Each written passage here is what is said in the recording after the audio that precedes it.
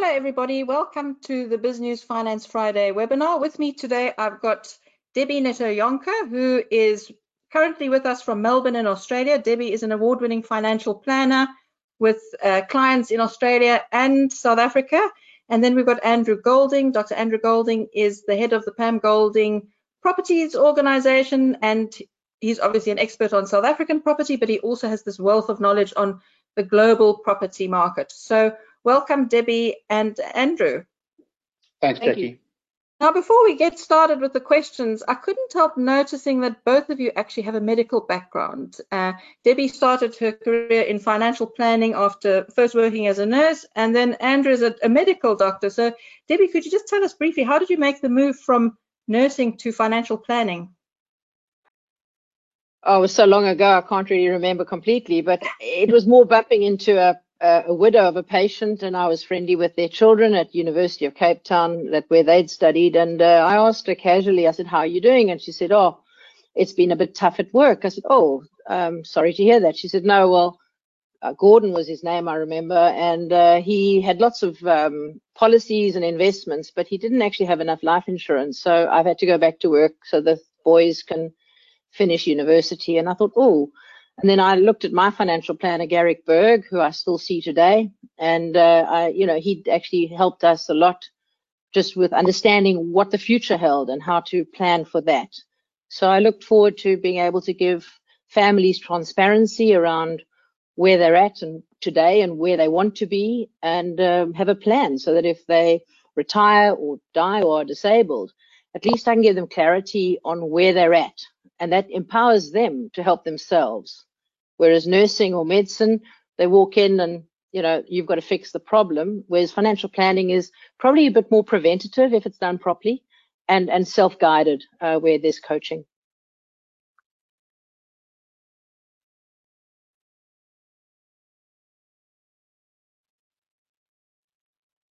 Jackie? Debbie, I think we're going to be interviewing each other. Yeah, hello, Andrew. Do you want to key into that answer, medicine to property? Good. Andrew, I just can't control the presentation. I'll try to get it from Jax now. Do you want to introduce yourself as well, as Jax made? Probably as for you as well, the shift from the doctoral background into property. Yeah, so qualified as a medical doctor in the early 90s, and was in general practice for about 6 years. And then at that stage, in our family business, there was an opportunity to potentially get a professional business manager in, or keep the family succession plan going, as my mom was sort of winding down her career. And what seems like another lifetime ago, almost 25 years ago, made the switch out of medicine into the real estate world, and began the learning curve of a completely different discipline. Although I think there are a number of similarities between general practice and property, particularly around listening skills and a number of other components. I've obviously had a very happy time in both careers. But now for the last 20-odd years, 25 years, immersed myself in predominantly residential property. Excellent, thanks. And I see Jackie's back now. Yeah, thank you. I'm back. So, Andrew, just briefly before we start taking the questions, what is your view on the South African property market currently? I mean, it's obviously one of the most important assets for many people. Can we still be confident that this is an asset that's going to be a store of value in the medium term? Yeah, so I mean, obviously the word unprecedented is extremely cliched at the moment, but I think it really is unprecedented times. And certainly from a business management perspective, we are literally managing our business month by month. We entered lockdown. We weren't sure exactly what that was going to entail. It required a range of dramatic measures to try and predict that process. We came out of lockdown expecting the market to potentially be somewhere around 50% of normal, and it's come out of the gates extremely strongly. June was pretty strong, and July has been record-breaking in terms of number of transactions throughout the country. I think that is more indicative of significant pent-up demand. We effectively had 2 months where there were no transactions.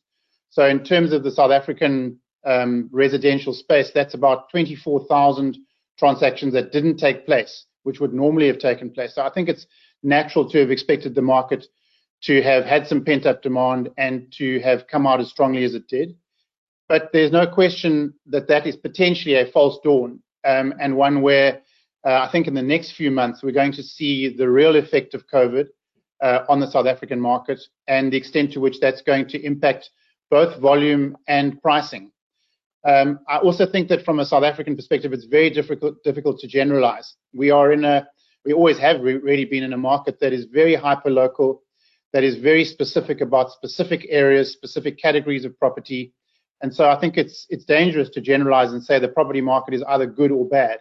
One has to actually dig into the detail and assess what's happening in each metro, and within each metro, within each suburb. And even within a suburb, there are different ranges. So I think generally speaking, there are a number of parts of the market which had already repriced themselves before COVID. And it seems like that repricing has continued post-COVID. But there are instances where properties are achieving above asking price, and there are many instances where properties are currently achieving well below asking price. So it's really a difficult market to read, and one has to kind of do one's homework on the specifics of what's happening in that particular property in that particular area. Right, thank you. And Debbie, as Andrew mentioned, these are really unprecedented times. How's the financial situation changing for your clients in your practice? Are you seeing that people are investing more offshore? Are more people in trouble? Could you just briefly sketch out what the changes have been? Sure. Look, unprecedented times. If ever there was a time to have a proper documented financial plan and understand why you hold the investments, now has been that time. We do know that if you look at your investments every day, you're going to see them fall about 50% of the time. That was according to an article that James Kirby wrote. So if you check annually, because the market tends to go up most years, the chance of seeing a negative return diminishes. So, if you're not sleeping at night, you either haven't internalized your financial plan, or you haven't got a financial planner or somebody that can counsel you into just a sense of certainty in a very uncertain world. So haven't seen many people saying they want to do anything. I have met folks socially who said, they wish they were cycling with my husband and they were really upset because they sold everything in March. Well, he's a chartered accountant. He looks after a very big portfolio in Australia. He's the accountant. And somebody turned around and said, well, you should have used Debbie. And not because I know which fund to choose, but because actually when you have a scenario, you have somebody else as a filter to almost help protect you from making decisions that alone in your study or library. I wish mine looked as nice as yours does, Andrew, but that you can actually just bounce ideas off and say, well, so he sold in March. And of course, the market has recovered to a certain extent, depending where you're looking at. So I think it's a time not to panic. We've all got lots of time. Let's use that time to work out what have we got, what do we owe. And my husband installed sensors, so I do this when the lights come on. But that stopped the neck ache that comes from having computer work a lot of the time. So, really, if we can just encourage everybody to take stock before you make a decision based on panic. Fear, as we know, is a great driver of emotional decisions around investing. And I'm sure Andrew sees that as well in panic selling or panic buying. We don't really probably have the panic buying, but sometimes decisions around buying a property are because of a move or a death or something has happened that's triggered this change. It's not always something that they've had lots of time to think about. Thanks, Debbie. So the first question we've got here is for Andrew, and it's from Julian. And Julian says, regarding UK property, specifically London, what return could you expect on rentals? What interest rate would you get and expect to pay on a mortgage as a non-resident on a buy-to-let? So quite a complicated question. Perhaps we could break it down. Is London a good place to invest for South Africans right now? Yeah, so historically, London has probably been one of the best performers for South Africans of any market over a wide range of years. And that's a function of both the performance of the London property market as well as obviously the Rand hedge component. In the current environment, the London market has softened quite considerably over the last year or so, but post the UK lockdown environment, the London market has, again, probably as a consequence of pent-up demand, amongst other things, really accelerated extremely well. So the low interest rate environment that the UK currently has, together with the way that the property market is appreciating there, makes it again attractive. And then if you add the Rand hedge component to it, then that provides an additional potential bonus around a total investment return.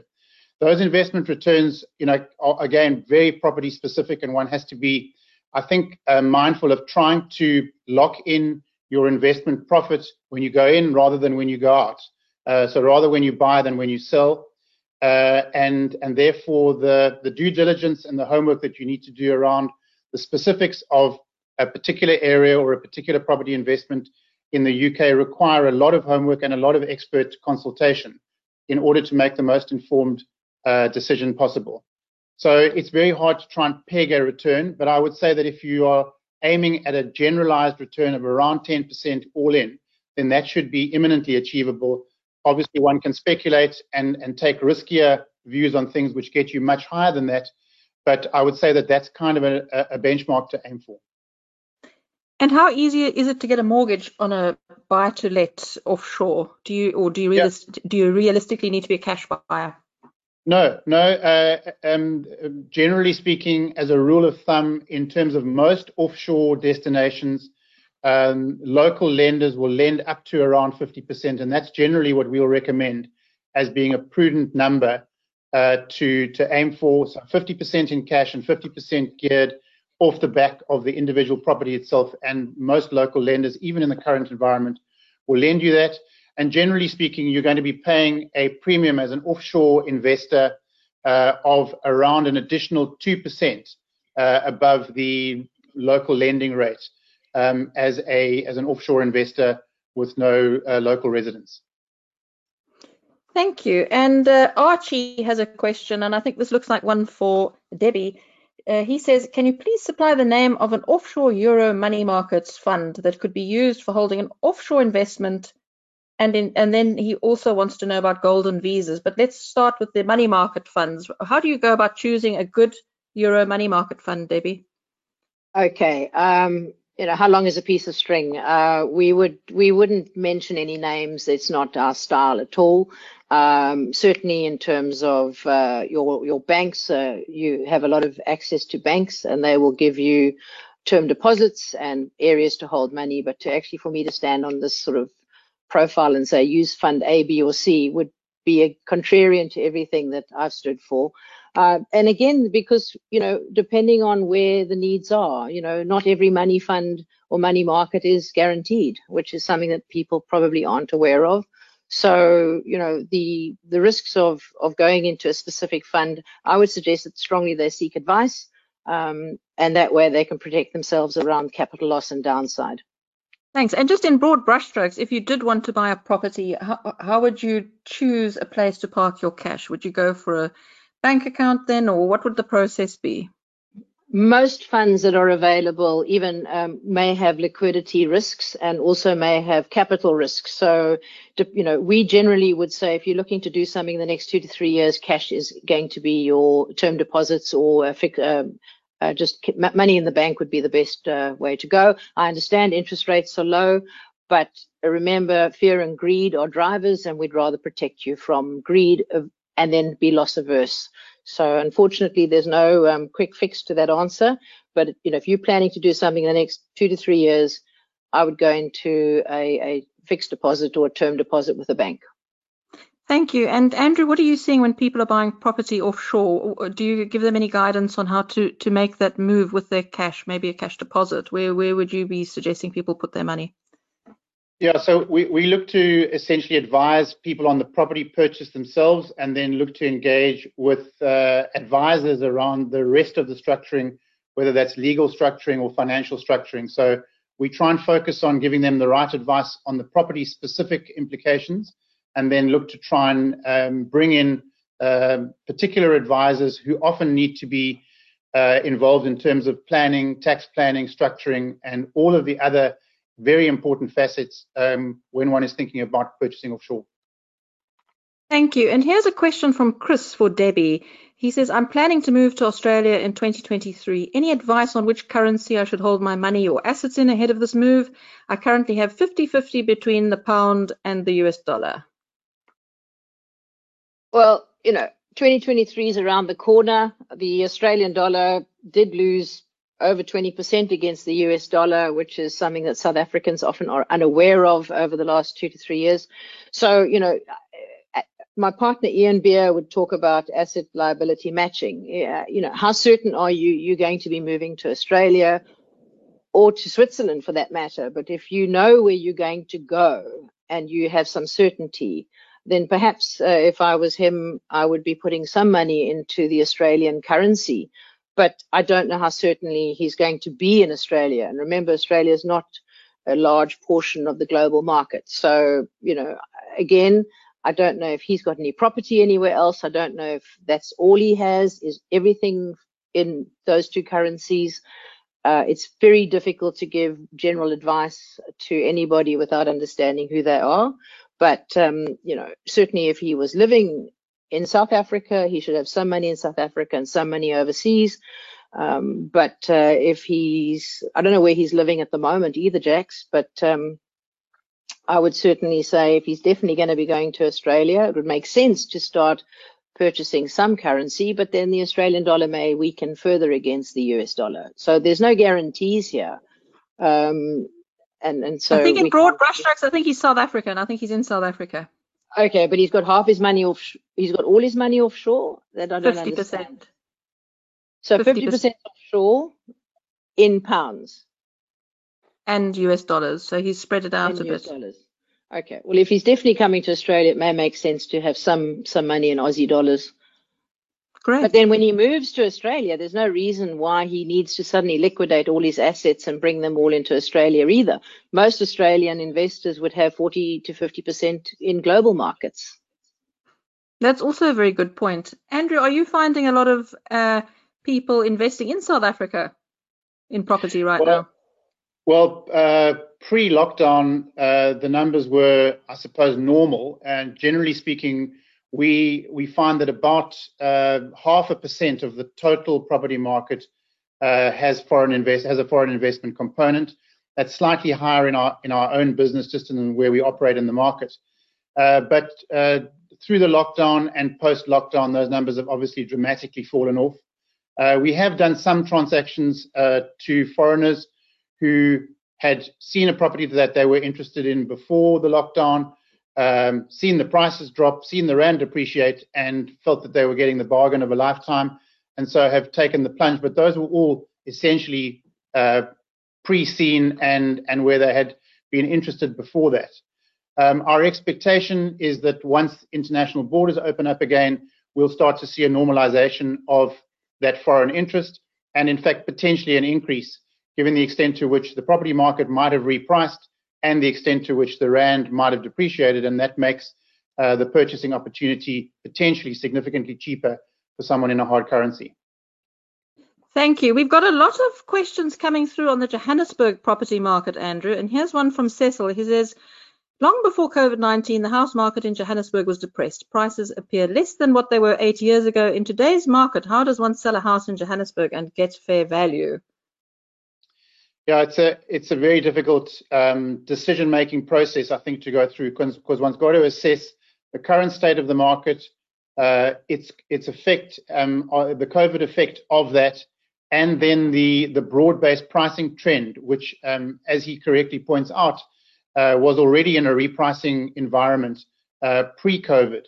Our view is that the Johannesburg property market had reached a floor pre-COVID, in other words, a correct pricing level and an appropriate one, and where there was a decent balance between buyer and seller. Post-COVID, taking the pent-up demand environment out of the picture, I think one's just got to try and make an assessment of the individual property, its area, and the comparative pricing around that. The reality is that most sellers at the moment who are not forced to sell are simply taking their properties off the market. So what one is seeing is a more authentic property market, which doesn't have the outliers of sellers who are speculatively putting their properties on the market. And so we're seeing real sellers, motivated sellers, and genuinely interested buyers who, in the current environment, are having to negotiate their way around assessing the COVID environment in terms of that particular buyer or those buyers' opportunistic approach to the current market, where the bias is definitely in the favor of the buyer at the moment, as against a seller who is needing to make a difficult decision around whether that property is going to appreciate over the next short while, presuming that they've got the property on the market for, say, the next 6 months, or they're taking that view, as opposed to the fact that the market might, in fact, deteriorate, and where there might be a glut of stock, particularly if the amount of distress that is anticipated starts playing itself out in the property market, with a number of sellers who are, in fact, in increasing distress and therefore going to have to take a reduced price as against what they would have been able to get pre-COVID. So I think it's a very topsy-turvy and unpredictable and uncertain market that we find ourselves in, and almost impossible to call. So I think one's got to really just try and look at all of these circumstances and make a judgment call, albeit that it is a really difficult one at this time. Thank you. And here's a follow-up question, and perhaps you could both weigh in on this one. Paul wants to know, is the acquisition of student accommodation a good prospect? Now, we all know that students tend to not live the way that more responsible adults are. Debbie, do you think student accommodation is a good investment prospect? Do you ever suggest property as an option for your clients? As a financial planner, I can't invest you rich. So, holistically, if your portfolio of investable assets is so large that a small portion of your capital could be invested in what we would see as being buy-to-let, and then student accommodation is almost another micro asset class within that. So you've got to be, when you start investing in those sort of properties, you almost end up becoming a business owner, and that increases the risk if you're not comfortable demanding rent repayments or exiting people who can't pay. Personally, I never held residential property in my portfolio purely because I didn't have the heart or the stomach to evict a mom and child. So I think that's probably, I'm just being authentic. It has in the past delivered some gains, and fairly good gains, to investors, but at the same time, in the current scenario, I'm actually not too sure how that's going to play out for the short term, maybe even the medium term. But Andrew would have a bigger handle on the pulse there. I just know that when you start trying to have a forced sale of property because you can't cope with the squatter and you can't cope with non-payment, and you've got your levies coming up and your body corporate fees, you're in a very weak position when you get to that stage, unless you've got surplus capital to pump in more.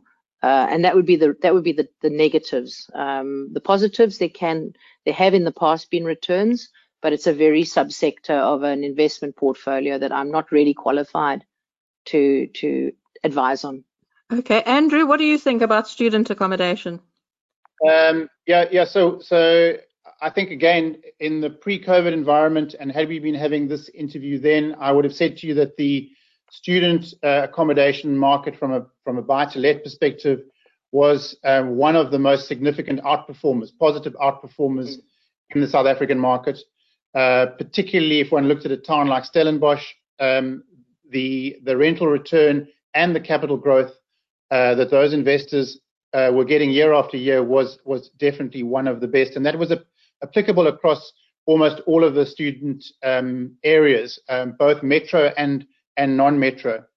I think now in the post-COVID environment, and to the extent that the universities seem to be in an uncertain environment regarding the way that students are going to go back, we've certainly seen a significant fall-off in tenancies and also in interest in terms of buy-to-let.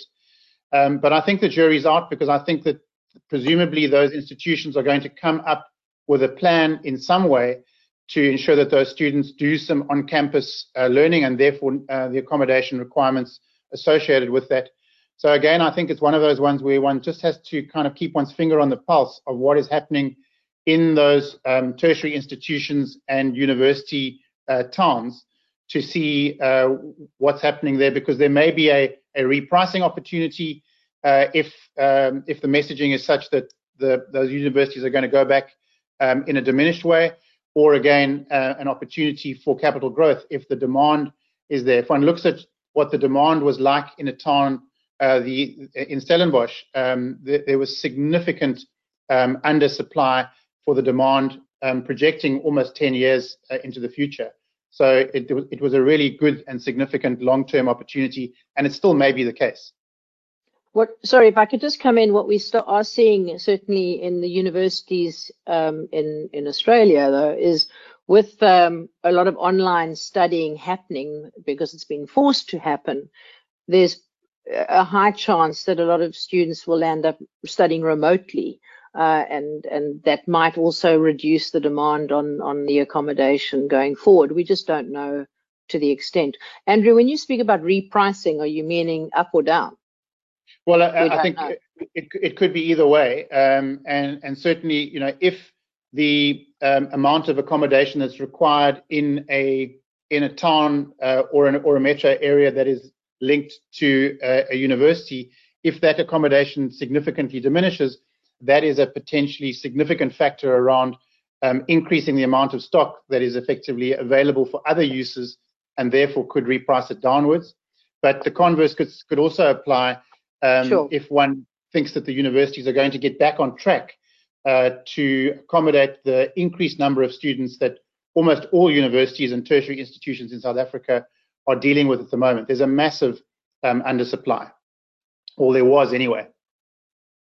Thank you. Now, gold is a very popular topic at the moment, and we see all these gold mining companies producing magnificent forecasts of great profits ahead. And we have a question here for Debbie, and it's from David, and he says he understands that you can't give specific advice, but as part of your all-round advice, do you suggest investing in gold in the form of Krugerrands or the Australian gold nugget, he says, and he says, do you see gold as money and as a safe haven in times of risk and high indebtedness? So just in broad brushstrokes, how does gold fit into the portfolio? This isn't the David that I'm married to that's sitting in the lounge right now, who I gave the book to, and so he married the advisor instead of reading the book. No, it's a different David. Different David. Okay, all right. So the real question from a real David. I can remember the days of Summit TV, and I took Michael, and he was like a year old, and somebody asked would I go, and I jumped early on the plane, left him, got there, hadn't slept the night before, which is what happens when you have young babies, and I was sat on Summit TV, and I think it was Lee Benning said, so what do I think about the gold price? And I think my answer is the same as Clem Sunter gave us years ago. It's going to go up, it's going to go down. If I knew when to sell or when to buy, I'd be incredibly wealthy, and everybody would ask me to repeat it. And I think you just can't repeat those excessive successes. Here we go with the lights. So thanks. I think gold does not give us a return in terms of cash. You don't get a dividend. It needs to be locked up and kept somewhere safe. And so, but where it's going to settle, most portfolios that we have an exposure to gold. And it's been a consensus trade. So it's headed potentially, according to Bloomberg, is headed for the largest downturn in 7 years after hitting a record high last week. So, I think that you're just bringing in a huge amount of volatility. And if the traders who do it daily will make a choice, and some of them will lose a ton and some will make some money. But I can't really see where gold's going to end up. Having said that, it's certainly with the current environment that we're living in has had a run. Where that's going to peak, I'll leave that to the chief investment officer that we have and to the fund managers. But certainly I don't see, emotionally, I know it was nice in the past for the odd granny and grandpa to buy a few Krugerrands and give one to each of their grandchildren and then keep it in a safe. and then every now and again they'd worry where the Krugerrands are, so they'd run along and try and remember the safe access code. So I think it's a very specific asset class, and I hope I've given you enough Yes, no that's advice great. on it. I mean, I'm sorry, but there's perspective. Thanks. So Frank is not interested in gold. He's actually interested in office complexes in the Sandton area. And Debbie touched on earlier that you don't invest in residential property. Andrew, do you have a view on commercial property? Do you deal much with that in your organization? Not really. We have an affiliate called Swindon Properties who basically deal with that. So I'm really not qualified to really comment on the office environment in Joburg. Okay, no problem.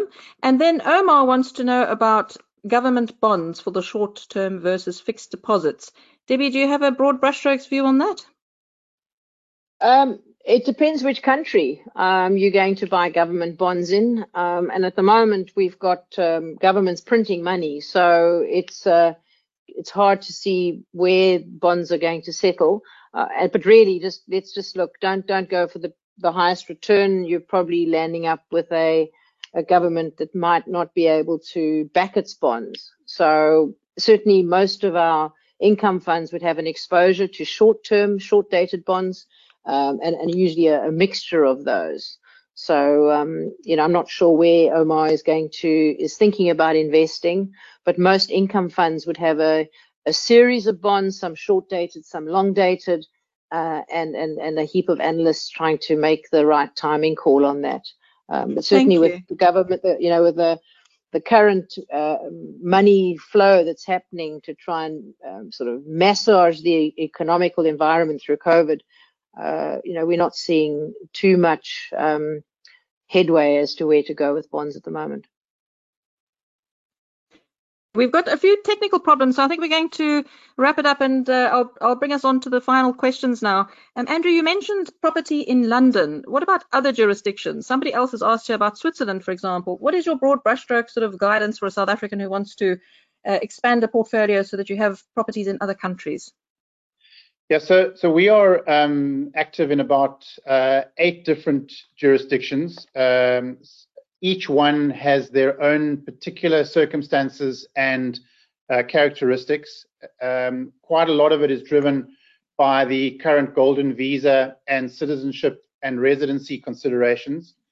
And my advice would be to consult essentially with an expert who can give you some direction around the particular needs that the individual has. And those can range from everything including a pure investment play to an investment play that's linked to education in some way in respect of children's education, a citizenship consideration, an alternative citizenship consideration, a golden visa which has as its requirement visa-free travel in the Eurozone and or the UK, a view on the US in terms of the potential for investment to get a green card and those kinds of considerations. And so each program has its own particular set of circumstances which need to be very definitively understood in order to make informed decisions. Certainly in terms of the most popular program that we've been involved in over the last couple of years, that's been Portugal, which has provided an excellent investment return, as well as the Golden Visa program, which allows for immediate residency and then ultimately citizenship. So I'm very happy to talk about those in their individual characteristics, but as a general principle, I think one's really got to identify first what the objective is of that offshore consideration. Is it for investment or is it for something else in addition to an investment return? Thank you very much. And then a final question for you, Debbie. This is from Colin. He wants to know, when you invest offshore, is it better to invest in your own name or should you go through an entity? So just in broad brushstrokes, I'm sure it depends again on the specific circumstances, but what are the sort of considerations that you would take into account? So can I just check, is he asking about what structure to use or is he asking where to go? The structure. So a tax efficient structure. So I assume he's maybe thinking about should he invest through a trust? Well, I would our team would probably take 2 or 3 meetings to get to a proper solution there. And I mean, Andrew, I'm sure you agree. So, from some investments, you actually have to invest in your own name. If you're married, we'd suggest that you invest in both your names, because obviously if there's a mental competency issue or death, at least the other party can invest. An offshore trust, some investments don't allow you to invest South African resident or registered investments. So even though you want to invest offshore, most South Africans would want to have some protection of the regulatory authorities, so they expect the funds to be registered in South Africa. And so I think not all the trusts are prepared to go through that process. So I really need to have a hard look at what is the objective behind that. But yes, it's possible. Yes, it's expensive. And you have to be mindful of how many people are clipping the ticket. And I would definitely suggest that you take expert advice and maybe get 2 or 3 opinions before you do that. We are seeing more and more tragedies occurring where investors have gone through a trust for their own reason, and they've landed up with a long tail of expenses and a delay in executing trade buys or sells, be it shares, properties, or bank accounts. So my preference, depending on how much money you've got to invest, is that you invest in your own name offshore. It's just an extra layer of distance, but perhaps that's what he's looking for. Just be mindful of the costs. Thank you. Andrew, do you have anything to add to that? Are you finding a lot of people who invest in property offshore do go through a trust or another type of entity? Yeah, I would concur with what Debbie says there. We're seeing lots of inadvertent errors, which are ending up costing clients as a consequence of not consulting appropriately upfront and making sure that the right decisions are made in pretty much every aspect of investing offshore. I think it's potentially something that investors and clients need to take a lot of care over, to make sure that all aspects of a potential acquisition, in my case in property, is done appropriately, including the structuring. The potential downstream tax consequences can sometimes be really significant, and it's really important to get that all set up upfront as optimally as possible. Great. Well, thank you very much. Anything to add to that before we wrap up? Jackie, I sent you a graph on the S&P 500 versus the S&P 490. Are you able to show that one? Yes, we can show that one. Okay. Bear with me. Let me just put that on the screen. There we go. Can you see it? Yeah. So I'm just trying to alert viewers to the fact that there are only 3 stocks that are making up more than 16% of the S&P 500 index, and over a third of the NASDAQ 100. So, Apple, Amazon, and Microsoft are now valued at $5 trillion. That's larger than the economy of Germany and nearly the size of the Japanese economy. So the caution I would add is, when one's going on bulk advice and headline advice, be very, very mindful and start understanding what's behind these returns and these headlines, and just take a step back. Take advice. There are folk that will give you advice so you can understand. You can say wow, but to have them so separated from their free cash flow at more than any time than an outright bear market. So just a word of caution. They've seen it on BizNews. We don't know where it's going to go. I think those stocks have been the beneficiaries of COVID. We're all ordering online. We're all conversing. Zoom was worth very little. Now it's worth a huge amount of money. And I think we just got to be very mindful of short-termism and jumping in because of, would you get into a minibus taxi and he's only looking at his rearview mirror? Hopefully not. So we've got a number of those stocks. We've got a number of those stocks in the BizNews share portfolio. So my colleague Alec Hogg will be discussing the share portfolio again later on this week in one of his webinars. So they're very interesting stocks that you've picked out there. Thanks, Debbie. And thank you very much, Andrew, for joining us today. And if anybody has any questions or feedback or further questions, please do drop us a line at jackie@biznews.com. Thank you. Thanks, Jackie. Thank you, Jackie. Bye. Bye.